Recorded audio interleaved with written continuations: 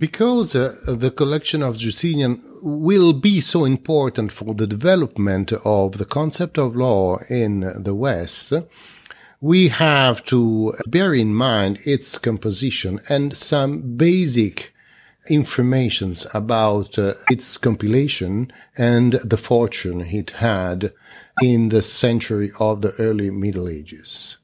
Let's start from the first book, which was compiled already in 529. It is the Codex. The Codex collects imperial constitutions issued by Justinian himself and his predecessors. After issuing the collection, Justinian went on publishing new constitutions. He published a second edition of the Code in 534. This collection has not been used in the West for some centuries. The West knew the existence of the Code of Justinian, but we have virtually no quotation, no mentions of it during the first centuries of the Middle Ages. Around the year 1000, some summaries of the big compilation were created in the West under the name of epitome, which means cutting out. This epitome was made by preserving more or less 1/4 of the number of the Constitution and leaving out the major part of them. At the beginning of the 12th century, the new learned lawyers started to reconstruct the original aspect of the Justinianic Codex, so that very slowly they arrived to reconstruct more or less all the texts issued by Justinian in 534. The second part of the compilation is the most important because it gathers thousands and thousands of fragments taken from the writings of classical Roman jurists. It is the biggest part of the compilation because it is composed by 50 books.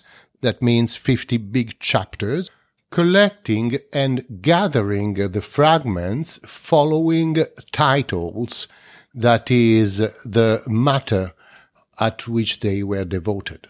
This big book was ready and issued in 533, but it was not used very much. The last quotation of the digest is dated 603 in the West. And for 4.5 centuries, it was almost completely forgotten. The next important quotation we find is dated 1076. In the 12th century, the digest became the core of the renewal of legal knowledge and of the birth of a new legal science. In the same year, 533, Justinian issued also the Institutiones, which is a kind of handbook intended for the use of first-year students, written on the example of Gaius Institutiones. The fourth part of the compilation is called the Novellae. It is a collection of the imperial constitutions issued by the same Justinian after the second publication of the Codex in 534. Justinian decided to leave a fourth part of his compilation as an open book, ready to receive all new constitutions that the emperor decided to issue after issuing the Codex. Justinian explained this decision by the fact that the empire needed a closed, stable compilation, but that the nature changes all the time, and a kingdom or an empire needs two kinds of legislation. One which is stable, fixed in published books, and the other which is living, following the change of the nature. For that, he said that the emperor is the animated law, the law which is alive, answering to the needs of the society, while these needs present themselves unexpected. The Novellae were written in Greek, so they were not usable in the West as they were, but the West used a collection of summaries of the Novellae in Latin called Epitome Iuliani. This part of the compilation, not original by Justinian, but translated and reduced to summary, was pretty much used in the West during the early Middle Ages, because it dealt with ecclesiastical affairs.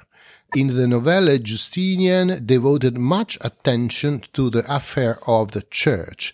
And so the church also in the West continued to use the Latin summaries of the Novellae.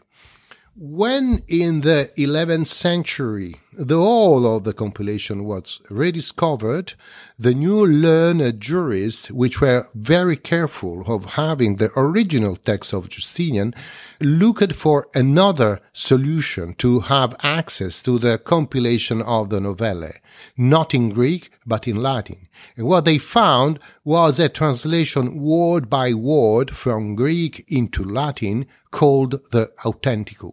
So the Latin version of the Novellae you find in the Authenticum is not reduced to summary, but it is literally translated from Greek. And this is the part which was accepted in the late medieval version of the collection, which took the name of Corpus Iuris Civilis.